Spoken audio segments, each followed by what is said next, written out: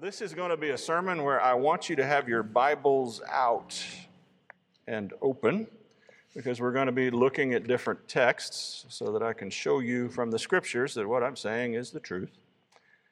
Our Scripture today that is sort of gathering our thoughts, although I'm not today going to do a close exegesis of it, is Matthew chapter 7, verses 21 through 23. These are some of the most troubling words in the New Testament, and they really cut to the heart of many issues, but they are the words of Jesus himself, and they must be true. Not everyone who says to me, "Lord, Lord," will enter the kingdom of heaven, but the one who does the will of my Father who is in heaven. On that day, many will say to me, "Lord, Lord, did we not prophesy in your name and cast out demons in your name and do many mighty works in your name?" And then I will declare to them, "I never knew you. Depart from me, you workers of lawlessness." Father, we come into your presence this morning and we ask that you would enlighten our minds, open our eyes, give us ears to hear and hearts to believe what your word says. For left to ourselves, we are weak and we are foolish, and we don't understand the things that we need to understand in order to live as we ought to live. So give us your help, O Father. It's to you that we look and to you alone. In Jesus' name, amen. Well, last week, we came together to learn about two very important parts of our salvation. And I introduced you to something called the Ordo Salutis, which is just the Latin term for the order of salvation. And we find that sort of abbreviated order of salvation in Romans chapter 8. And it begins in the counsels of God and in the decrees of God in eternity past. Those whom he foreknew, he predestined to be conformed to the image of his Son. And then it moves through some distinct operations of God in the life of each saved person, and in their bodily life and in time. And so, for instance, in time, he regenerates us. And then he calls us to himself by his effectual calling. And then we believe on the Lord Jesus Christ savingly and repent of our sins and things like that. And then we find out that it ends up in eternity future with glorification, where we will appear as glorious. The things that bedog us and bedevil us here in this world will fall away, and the body itself will be transformed in the resurrection. And we will find ourselves as ageless and glorious sons and daughters of God. And so we see that salvation is both a one-time event. And in the Scriptures, for instance, when the apostles are preaching the gospel to people in the book of Acts, and the people say, "What must we do to be saved?" The best place to look for that is the Philippian jailer. And Paul says to him, "Believe on the Lord Jesus Christ, and you shall be saved, you and all your household." And of course, we are justified by faith at the moment that we believe savingly on the Lord Jesus Christ. Now, God has decreed from before the foundation of the world that moment will take place, but we're not actually saved until that moment takes place. And there's some interesting things to do with the relationship between time and eternity. And that makes it sometimes mysterious, but that part is not particularly mysterious. That which God has decreed from before the foundation of the world will take place in time. And when it takes place, and it affects everything that comes after. You see, even in eternity, there is something like a flow of events. One thing follows another. And so we see that salvation is both a one-time event in that we're justified, and it's also a process with distinct steps along the way. And so if you ask somebody who is truly born again, "Are you saved?" they can respond truthfully, "Yes, I have been saved from sin's penalty." That's justification. I am being saved from sin's power. That's sanctification. And I will be saved from sin's presence. That's glorification. And all of those go into our salvation. Now, within that process, there are two very important interrelated steps, and they're the steps where we spend a moment in time and then the rest of our life after that moment in time. And those two steps are justification, and that's a one-time event, we said. And the other then is an interactive process where we partner with God by, in the words of Philippians 2:12, working out our salvation in the fear of the Lord, in fear and trembling. And that marks the serious disciple, that fear and trembling of the Lord, knowing that we are only able to do that because, as Philippians 2:12 says, God is at work within you. And what does that work accomplish? Both to will and to act according to his good pleasure. That's his purpose for you. Now, once we understand that distinction between justification and sanctification, and how one infallibly leads to the other, and how one completely excludes any works, that's justification. Indeed, it's destroyed if you try and bring works into it. Our righteous deeds, says Isaiah, are filthy rags. The other one, though, necessitates good works. We are his workmanship, created in Christ Jesus for good works. Now, once we understand this distinction, the one-time event that declares us righteous before a holy God, and the process of actually becoming righteous before a holy God with his help, then we begin to see this pattern everywhere in Scripture. And this is where I want you to take out your Bibles. And we're just going to look very quickly at 4 passages of Scripture where this just jumps right off the page at us. First of all, look at Ephesians chapter 2.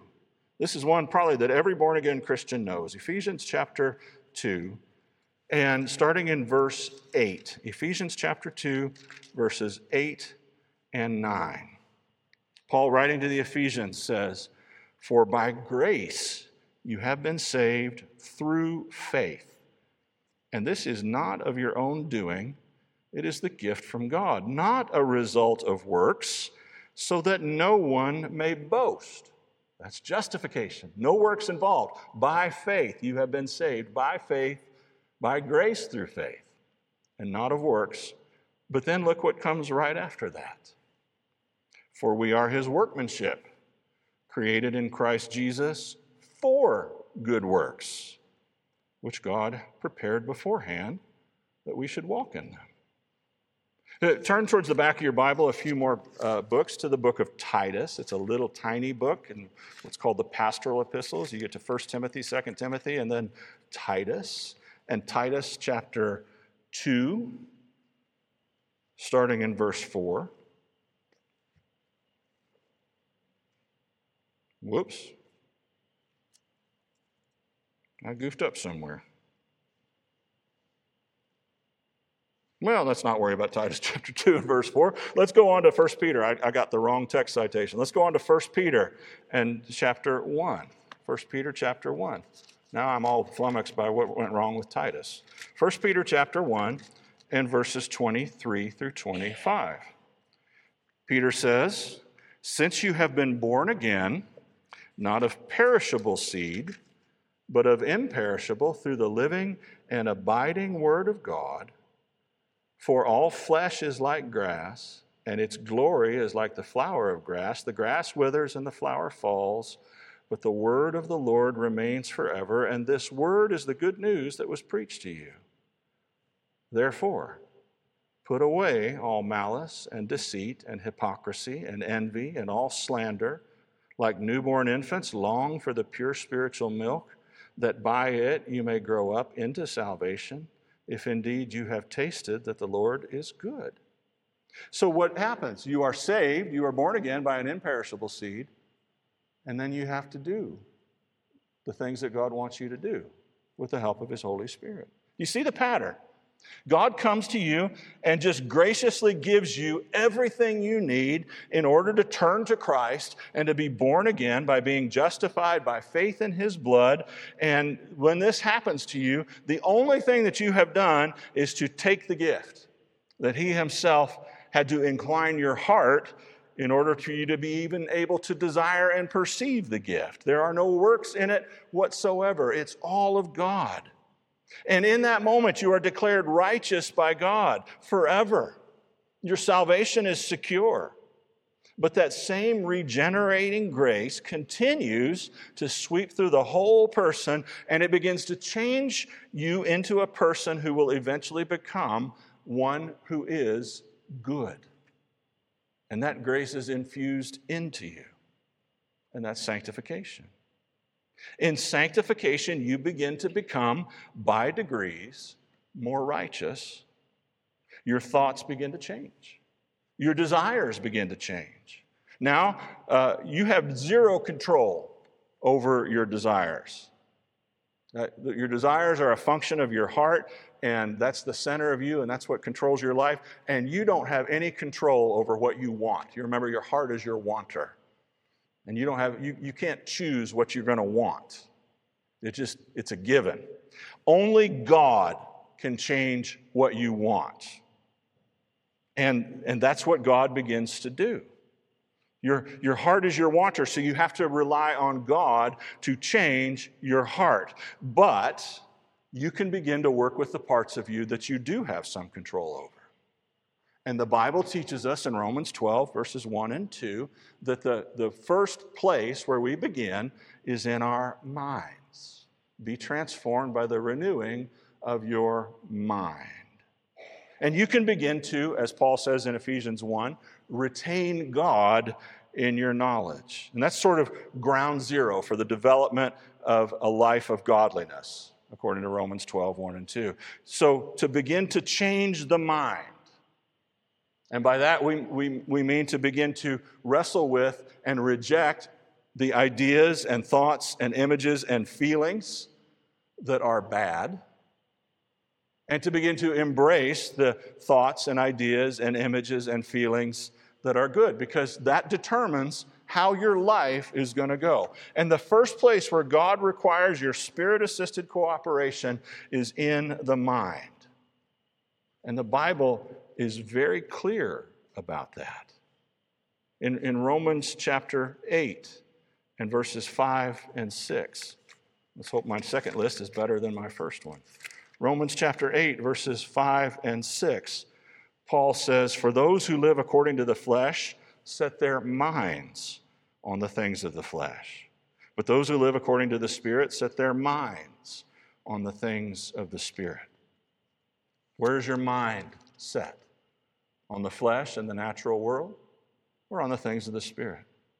In 2 Corinthians chapter 10 and verse 5, we're told once again about how to use our minds to achieve progress in godliness. 2 Corinthians chapter 10 and verse 5. Paul says, "We destroy arguments and every lofty opinion raised against the knowledge of God, and we take every thought captive to obey Christ." Take every thought captive. What are you doing there? You're using your mind. How about Philippians chapter 2, verses 1 through 5? Galatians, Ephesians, Philippians chapter 2, verses 1 through 5. "So if there is any encouragement in Christ, any comfort from love, any participation in the Spirit, any affection and sympathy, complete my joy by being of the same mind, having the same love, being in full accord and of one mind. Do nothing from selfish ambition or conceit, but in humility count others more significant than yourselves. Let each of you look not only to his own interests, but also the interests of others. Have this mind in you or among yourselves, which is yours in Christ Jesus, who, although he was in the form of God, did not count equality with God a thing to be grasped, but emptied himself by taking the form of a servant, What are we to have? The mind that was in Christ Jesus that caused him to become a humble servant. A couple more. Colossians chapter 3, verses 1 through 4. Colossians chapter 3. One of my favorite chapters in the whole Bible is Colossians chapter 3. I'm working to memorize it, but I'm not there yet. Colossians chapter 3. If then you have been raised with Christ, seek the things that are above, where Christ is, seated at the right hand of God. Set your minds on things that are above, not on the things that are on earth. For you have died, and your life is hidden with Christ in God. And when Christ, who is your life, appears, then you also will appear with him in glory. Last one, 1 Corinthians chapter 2, verses 14 through 16. 1 Corinthians chapter 2, verses 14 through 16. The natural person does not accept the things of the Spirit of God, for they are folly to him, or foolishness to him, and he is not able to understand them. There's something wrong with his mind. Why is that? Because they are spiritually discerned. The spiritual person judges all things, but is himself to be judged by no one.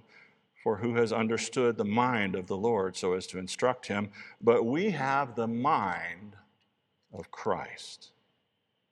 So you begin with this spirit-assisted battle for control of your mind.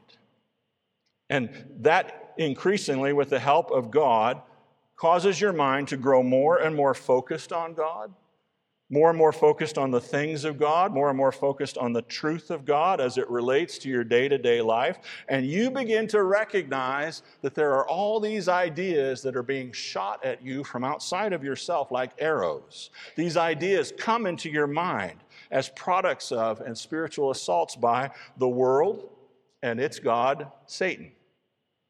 And you notice, as you begin to wrestle with this, what your mind habitually fixes itself on when you aren't paying attention, and how that affects your moods and your feelings and your actions. And so you begin trying, with God's help, to begin making the ongoing and relentless change to set your mind on spiritual things. You know, one of the things that the Lord is working with me on, and it's a real battle right now for me, is that he began to show me how much of my life was dominated by feelings and thoughts of resentment against many different sources in my life. And how I could be sitting there, and I don't know why, but for me the battle is always at the key point when I'm doing the dishes. I hate the dishes. And everybody knows that I hate the dishes, and they just keep magically appearing, and I have to do more dishes. And I'm sitting there, and that's when resentment begins rising up inside of me. But it doesn't stay kind of, on one issue. And it begins to sort of churn, and you start thinking about all the other things you resent, and you start getting mad inside. Do you ever do this, or is it just me? Right? Is it just me? No, okay, I want to make sure. Maybe you're more sanctified than I am. But then what do I find happening? I find that as my mind begins to churn on all the things that are wrong and all the things that irritate me and all the people that did this and all the people that did that, and I start to get angry. And then my wife walks in and she's like, "Hi, honey," and I'm like, "Hi." She's like, "Sorry." That's an exaggeration. I'm rarely that mean. But it happens. And it affects my emotions, and it affects my speech. And so the Lord is after me to begin dealing with it, not after the horse has left the barn, but to begin dealing with it at the level of resentment is itself a bad thing that I need to purge from my mind. And so when those resentful thoughts start arising within me, and I'm absolutely convinced there's a demon sitting on my shoulder poking at my heart, trying to make it resentful. As those resentful ideas start coming up inside of my mind, I take those thoughts captive. And I say, I reject resentment. And I purge it from my life. And I will not have these thoughts. And here's the cool thing. Really, you can only think of one thing at a time. And if you fix your mind on something besides your resentment ceases to become a problem. And so I fix my mind, as Colossians chapter 3 says, not on earthly things, not on the things that are irritating me, the situations that I endured, the pain that was inflicted, the unfairness of it all, and everything else. I fix my mind on things that are above, on Jesus Christ, on his goodness, on his provision for me, on his forgiveness of me for doing some of the same things that I'm resentful for other people doing. I fix my mind on those things. You know where the resentment goes? Bye-bye. It just goes away. And my mood becomes mellow and sweet. That's the battle for the mind. And it might be, for you, it might be lust. Or it might be worry. Worry about money. Worry about your health. It might be any number of things. And you can say, I don't want to live this way anymore. By the power of God and with the help of the Holy Spirit, I will begin to take every thought captive and throw it out if it's no good. And I'm going to discipline myself to think, to use my mind in a way that honors God and brings his truth close to my heart. This begins to have a good effect on your whole life, doesn't it? On both your mind and your heart. And as you become much more careful about what you allow your mind to dwell on, then certain things just don't get placed before your heart by your mind, and so your will doesn't have anything to desire, and so there's no temptation. For example, I used to be a smoker. And I would smoke a pack a day, but because my wife had asthma, I didn't do it at home. I never smoked in the house. Sometimes I'd smoke, on the back patio or something like that. But even me coming in, having just had a cigarette, would kind of cause her sometimes to wheeze a little bit. And I didn't want to do that to her. So I would smoke a pack a day, but I would do it all in 8 hours. And I would do it at the shop where I worked as a mechanic and a record driver. So I'd burn through 20 cigarettes in 8 hours and then put them away and go home. I wouldn't smoke anymore. And the interesting thing was, right about the time that I graduated a year before her, and so I worked full-time in that shop while I was waiting for her to graduate from college. And she graduates, and she gets a job with General Mills, and they send us to St. Louis for training. And so we moved to St. Louis, and right about that time, I had determined that I was going to give up cigarettes. And I did. I put them down, and we moved to St. Louis, and we were there for 3 months. And I never thought about a cigarette. Never occurred to me. And because I wasn't thinking about the wonderful feeling of I like smoking. If they invented a painless cure for lung cancer and COPD, I'd be right there at the counter ordering another pack of Marlboros. I like it. I like the feeling of the pack in my hand and the crinkle of the wrapper, and you peel it off, and that pristine white circles in there, and you tap one out, and that first one of the day always tastes so good with your coffee. I just like it. Never thought about it. Never crossed my mind. I felt no temptation, therefore, to smoke, because my mind was not presenting that to my will and saying, you want to go out and buy a pack? And my will then didn't have to go, yeah, I do. But then General Mills called her up one day and said, we're moving you to your first sales position. All right, where are we going? Right back to Columbia, Missouri, where you just moved from 3 months ago, which kind of irritated me, frankly.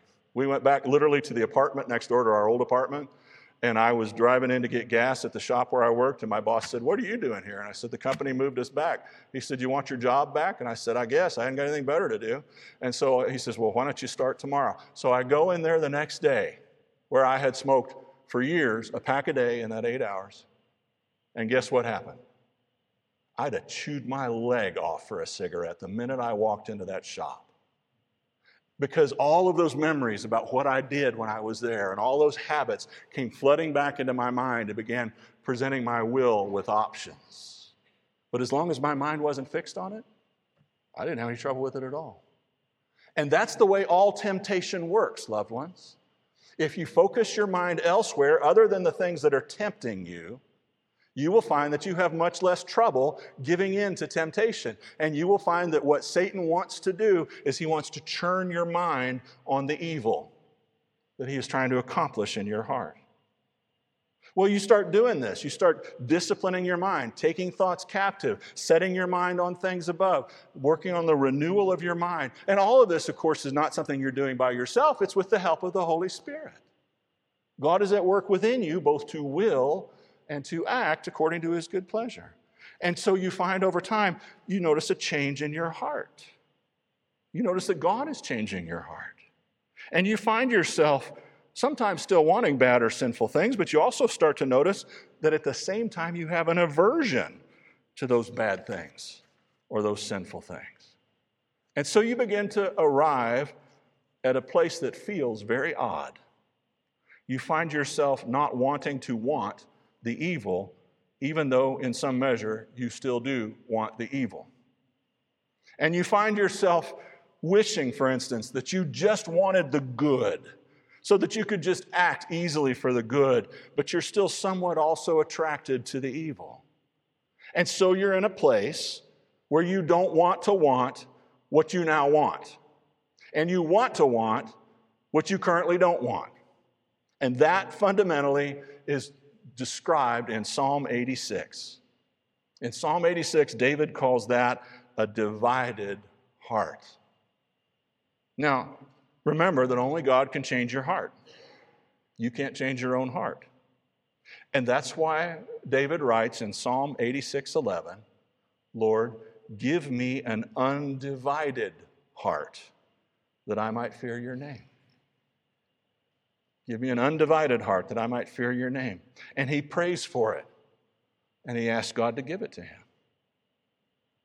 Now, what I want you to see is that a divided heart is not bad news, it's good news.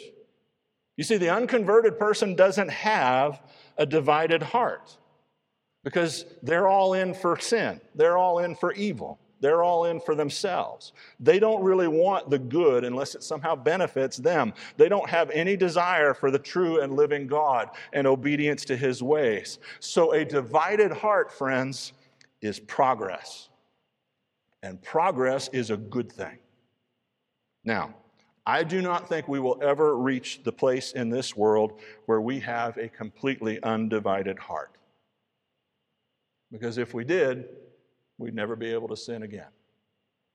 But I do think that we can reach the place in this world where the regular outcomes of our lives are outcomes of easy, routine obedience to the things of God.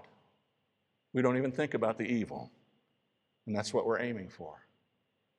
Now, most of us, when we go to the grocery store, don't have to walk around the aisles going, I won't steal anything, I won't steal anything, I won't steal anything. It doesn't occur to you, right?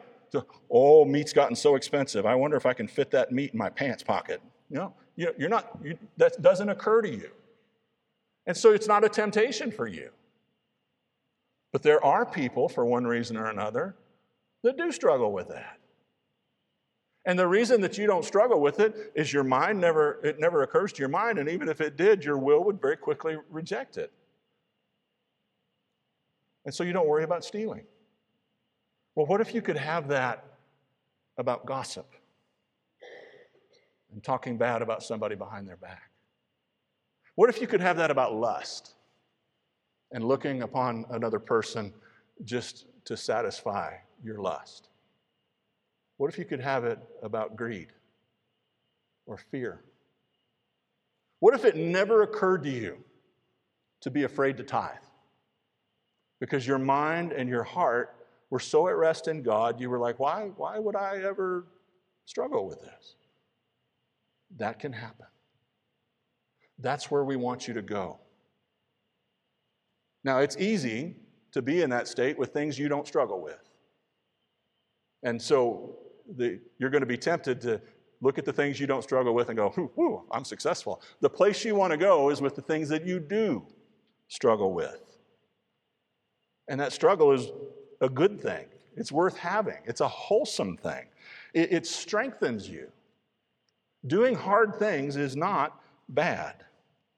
What we're aiming for is a life where once that struggle has resolved itself, you are able to do the things you can't now do as easily as you can walk into Ruli's and not worry about shoplifting.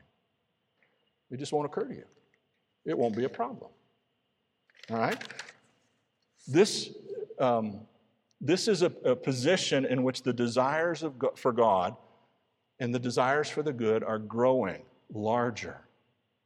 And the portion that desires evil in your heart is growing smaller. And so God is working on your heart, and you and God are working on your mind together, and you're training your minds to reject bad thoughts and bad ideas and bad images and bad feelings. Now, we just need to mention something in passing about feelings, because we talk about bad feelings, right? Today, we tend to assume, the world tends to assume, that bad feelings are simply feelings that I don't like, and good feelings are feelings that I do like. And that's not the way it works, not in the kingdom of God. You've got to evaluate your feelings based on what God says.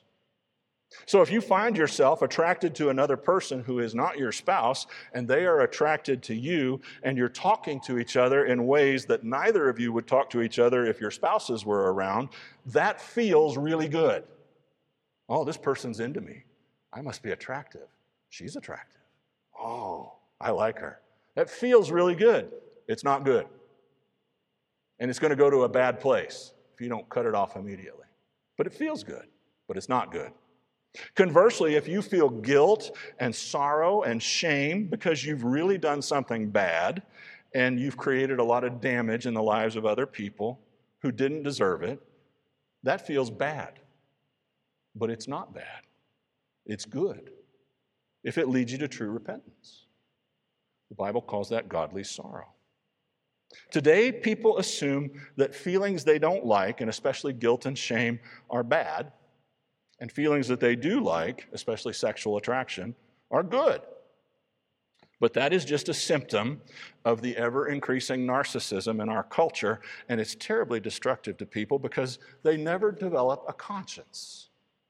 Now, the process of renewing your mind by grace through the power provided to you by the Holy Spirit, plus the process of God renewing your heart and changing what you want, mostly through prayer that asks God to change your heart, works its way out into your whole being. It begins, because that's the center of you, that's where everything springs from. Once you start changing that, everything that proceeds from that in other areas of your life begins to change as well. For instance, it changes what you do with your body. You no longer misuse your body. You begin the process of working with your body to change its automatic responses, which have been trained to do evil. And it works its way out into your relationships with other people. You don't harm others. You don't run them down behind their back. You don't use them and then discard them. You don't lust after them. You don't hate them. You don't try to glorify yourself and put them lower. You don't use their good opinion and their feelings about you as a substitute for pleasing God and obtaining God's approval. You don't entice them to evil or tempt them into sin. You don't try to control them. You don't try to manipulate them into doing what you want them to do. You just let them decide what to do. You give them the information and you say, you decide. All of our worldly relationships are marred by two things, mainly: pride and fear. All the bad things that people do to each other in this world grow out of the pride and the fear that each one of us carries in his or her heart as a legacy of the fall. And so worldly relationships are marked by the results of pride and fear, and that's attack or withdrawal. And Jesus comes in and he begins changing our hearts, but he sends us the indwelling Spirit, and we begin working on our minds together with the Spirit, and we find that two things happen. First of all, the grace of God humbles us and starts to empty us of pride, because pride basically grows out of our attempts to manage our lives apart from God. And pride comes from one of two places in that attempt. Either we are relatively successful compared to other people, we are actually smarter or stronger or more talented or better looking or luckier or more diligent or more hardworking, and they say, hey, everybody look at me.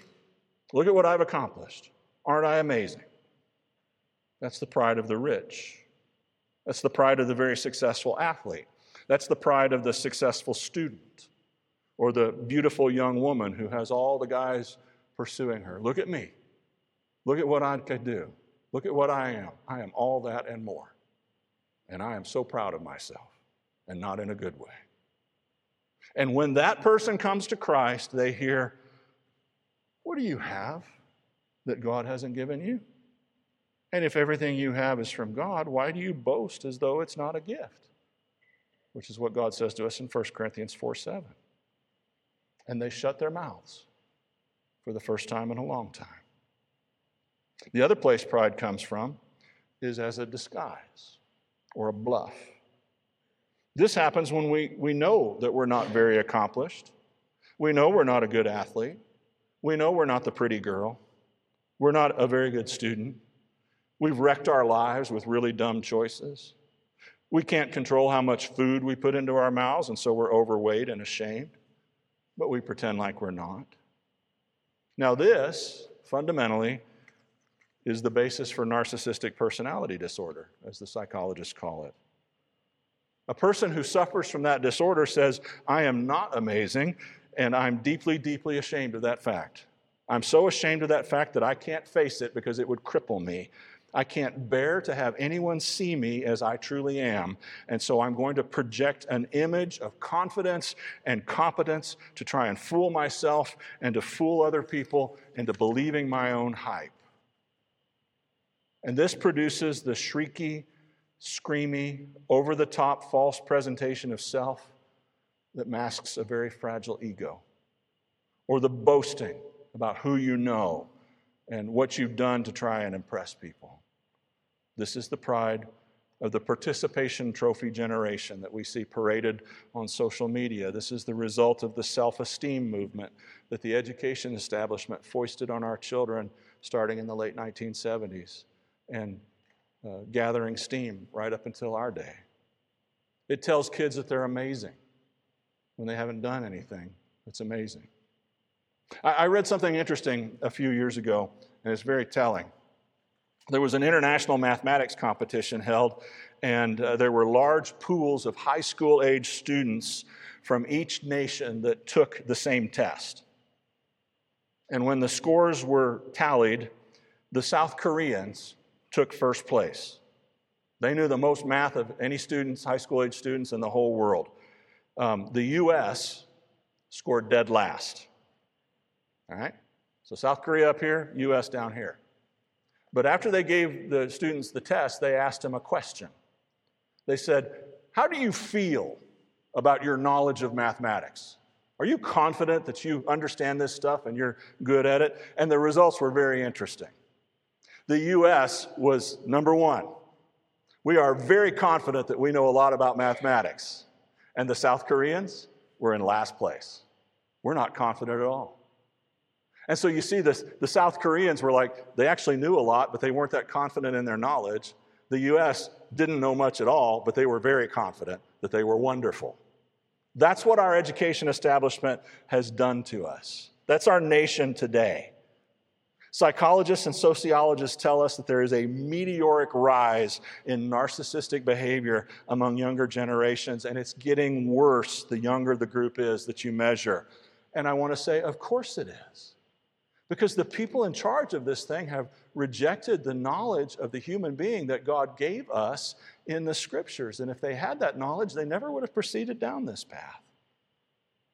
See, if you set out to inculcate in students the fundamental worldview of narcissistic personality disorder, you will produce narcissists. That's just what happens when the leaders of a society reject God and what God says about the human condition.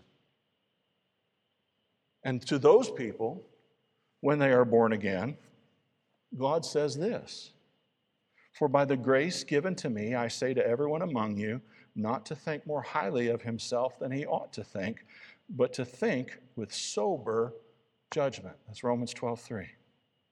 In other words, tell yourself the truth about yourself. Just be honest about what you're good at and what you're not good at. Just face it. And if what you're not good at is a moral or a spiritual issue, like obesity that arises from gluttony or laziness or something like that, just begin addressing those underlying conditions with the help of the Holy Spirit. And if it's not, if it's genuinely something you can't help, to improve by natural means, then just accept it. Just rest in it. Just try to get to the place where you can even joke about it unselfconsciously, where you can laugh at yourself, because we're all more than a little bit ridiculous. You know, I was a tutor when we lived in Rapid City. We participated in a homeschool cooperative called Classical Conversations, and I was a teacher, basically. And I was a good teacher. I really was. I loved the material. We were doing history. We were doing Latin. We were doing all these other sorts of things. But there was a module on music, and we were to take up the tin whistle, which is about a $3 piece of rolled metal with a plastic nipple on it. I am utterly incapable of the tin whistle. No matter how hard I tried, I could not do right by the tin whistle and just play simple tunes. I couldn't do it. I don't know why. And at first I was embarrassed. I was humiliated. I'm like, here I am teaching and I can't do the tin whistle. But after a while, it kind of became a joke as my little 10-year-old students were running rings around me with their tin whistles. And so I decided, all right, if I'm going to be bad at this, I'm going to be really bad at it. I'm going to be like that pilot that knows he's going down in his jet, and so he just points the nose at the ground and turns on the full afterburners and makes the biggest hole in the ground that he can. And so that's what I did. That's how I taught the tin whistle. And everybody had a good time, and I learned I'm not good at the tin whistle, and that's okay. I can laugh at myself about that. You should be able to do that too. Now, ostensibly, this sermon is on the Doctrine of Assurance, and it's supposed to help answer the question, how can I know that I'm saved? And yet I've spent the bulk of my time talking about the doctrine of sanctification and how it works. Why is that? Well, recall that I said that the same grace that justifies you, which is the ground of your security and your salvation, but which is also a judicial decree of God that doesn't change you. It's totally outside of you. It's God saying, I will now see you as righteous because I see you through Christ and you are clothed in the righteousness of Christ.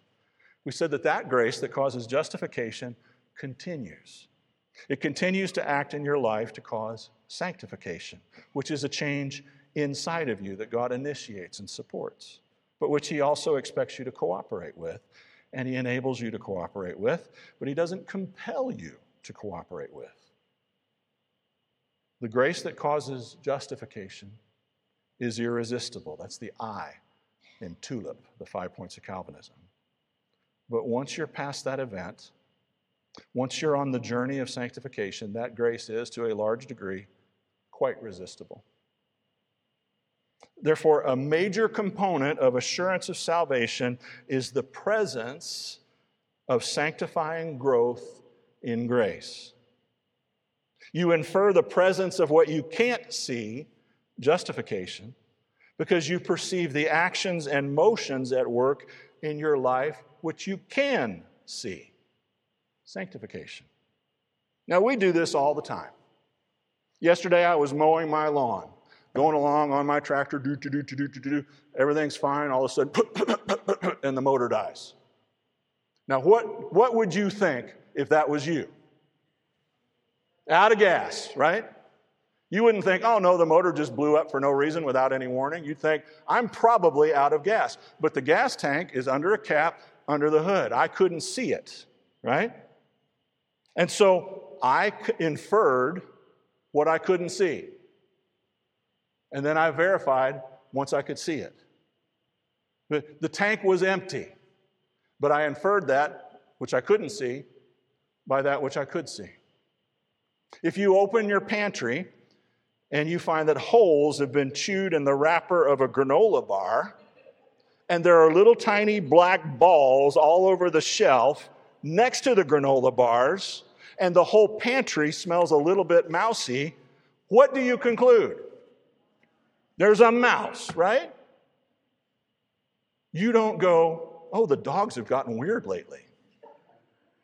No, you look at that and go, there's a mouse. Now, you have not seen a mouse, but you infer by what you can see the existence of what you can see. That's how assurance of salvation works in large part. Sanctification is evidence that justification has actually occurred, even though justification is not something you can directly perceive because it's just a decree of God. It's a judicial act of God. It's totally outside of yourself. You don't have access to it. It doesn't change you. It changes your standing. Sinclair Ferguson has written a really good book called Devoted to God, Blueprints for Sanctification. Now, if you don't know who Sinclair Ferguson is, you should find out. He's wonderful. He's a Scottish minister who lives here in the United States. He speaks often for Ligonier. He was the pastor of First Presbyterian Church, ARP, in Columbia, South Carolina for a while. He taught at Westminster Seminary. He's all over the place. He's all over the world teaching. He's a very accomplished Reformed theologian. Now, I've got the slide here, and I want you to listen carefully and think carefully about what Sinclair Ferguson says here. Justification, God counting us as righteous in Christ, and sanctification, God making us more and more righteous in ourselves, should never be confused, nor is the former dependent on the latter. I'll talk about what that means in a second. We are justified in Christ by grace through faith. We are not justified on the basis of what we have accomplished, either before or after we become Christians. Nor are we justified on the basis of anything that has been done in us, not even what God has done in us by His grace. Now, behind that sentence is the specter of Roman Catholicism and their doctrine of justification. And here's what Rome says. Rome says you're justified by baptism, and righteousness is infused into you in baptism. And so if you died right after you were baptized, you'd go straight to heaven because you're righteous. And then the first time you sin, what they call a mortal sin, you have killed that grace, and if you were to die right after you committed that mortal sin, you'd go straight to hell. And so they've got a second plank. This is what the Council of Trent says, the second plank of justification for those who have made a shipwreck of their souls, which is everybody, and that's called the sacrament of penance or confession. And you go into the little box with the priest and say, "Forgive me, Father, for I have sinned," and you confess your sin. And then he says, "Okay, I'm going to give you something to do, an act of contrition." And once you have done that act of contrition perfectly, come back to me, and I will tell you, te absolvo, you are absolved of your sins. You are now back in a state of justification. But your justification at that point is dependent on how good you did at the act of contrition. So you are rejustified only when God says, "Well, you're good enough now that I can call you justified." That is not what we believe, and that is exactly what Sinclair Ferguson is speaking against here in this sentence. By contrast, sanctification is something that is worked into us. We actually become holy. Despite these important distinctions, the New Testament also stresses that justification and sanctification are both ours through faith in Jesus Christ. It is therefore not possible to be justified without being sanctified and then growing in holiness. This is why the book of Hebrews, and that's Hebrews 12:14, without holiness no one will see the Lord. This is why the book of Hebrews says that sanctification is essential, since without it none of us will ever see the Lord. In order to experience final salvation, sanctification is just as necessary as justification. And why is this?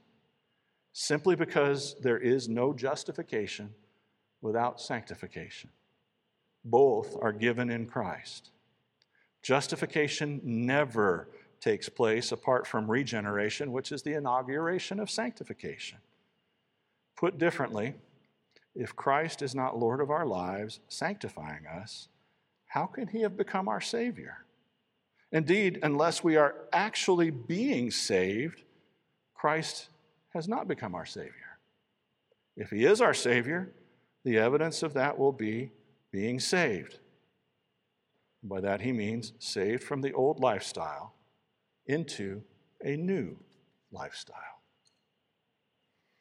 Now, sanctification, and we're almost done here. Sanctification, its activity in your life, is not the only indicator or ground of assurance of salvation, but it is the most important one.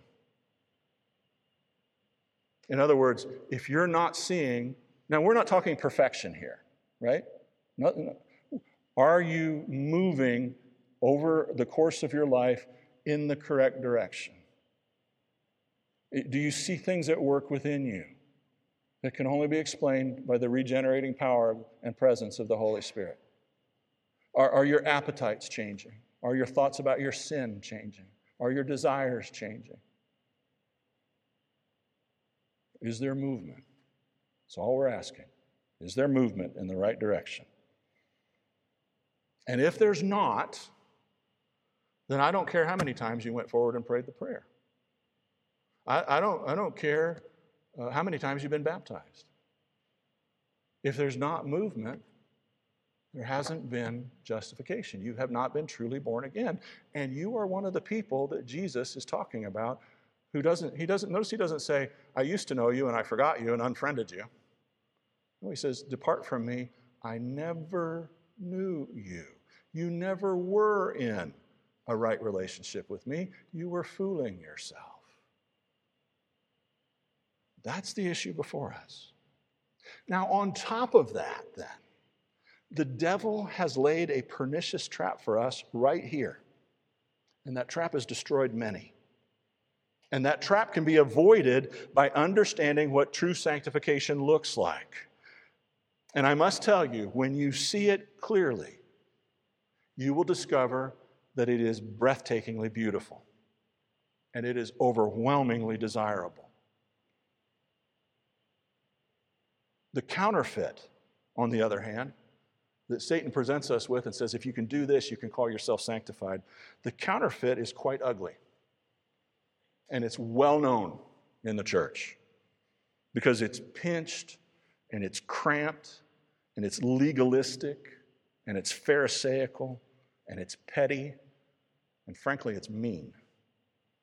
It makes big things out of little things and then screws up the performance of even those little things. It is the kind of thing that Jesus condemned when he said to the Pharisees, you guys are proud of yourselves because you tithe even the herbs that grow in your garden, but you neglect the weightier matters of the law, justice and mercy and faithfulness. You should certainly tithe, said Jesus, but not neglect the more important things. There is a kind of sanctification, and I love this description of it. It's a false sanctification, and it's called being sanctified by vinegar. You're just sour. You're angry. You're judgmental and pointy. It's everything the world hates about professing Christians. That is a false sanctification. True sanctification has two pathways, and we will talk about them more next week. First of all, obedience to the moral law of God, joyously, from the heart. Second of all, the fruit of the Spirit, love, joy, peace, patience, kindness, gentleness, faithfulness, self-control. The fruit of the Spirit. A life of love. Love for God and love for your neighbor. And the law and the fruit of the Spirit are the pathway upon which we walk for the love of God and the love of your neighbor. And as I said, next week we'll unfold that a little bit more, but we're gonna stop here for today, and we're just gonna ask the Lord's blessing upon it. Father, I pray that I was clear this morning. And I pray, Father, that you would take everything I've said, and if it's wrong, that you'd correct it or cause it to be forgotten.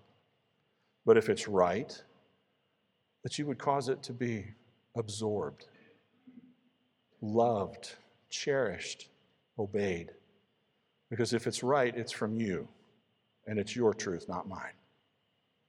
And that's what we want. We want people who shine like stars in the heavens.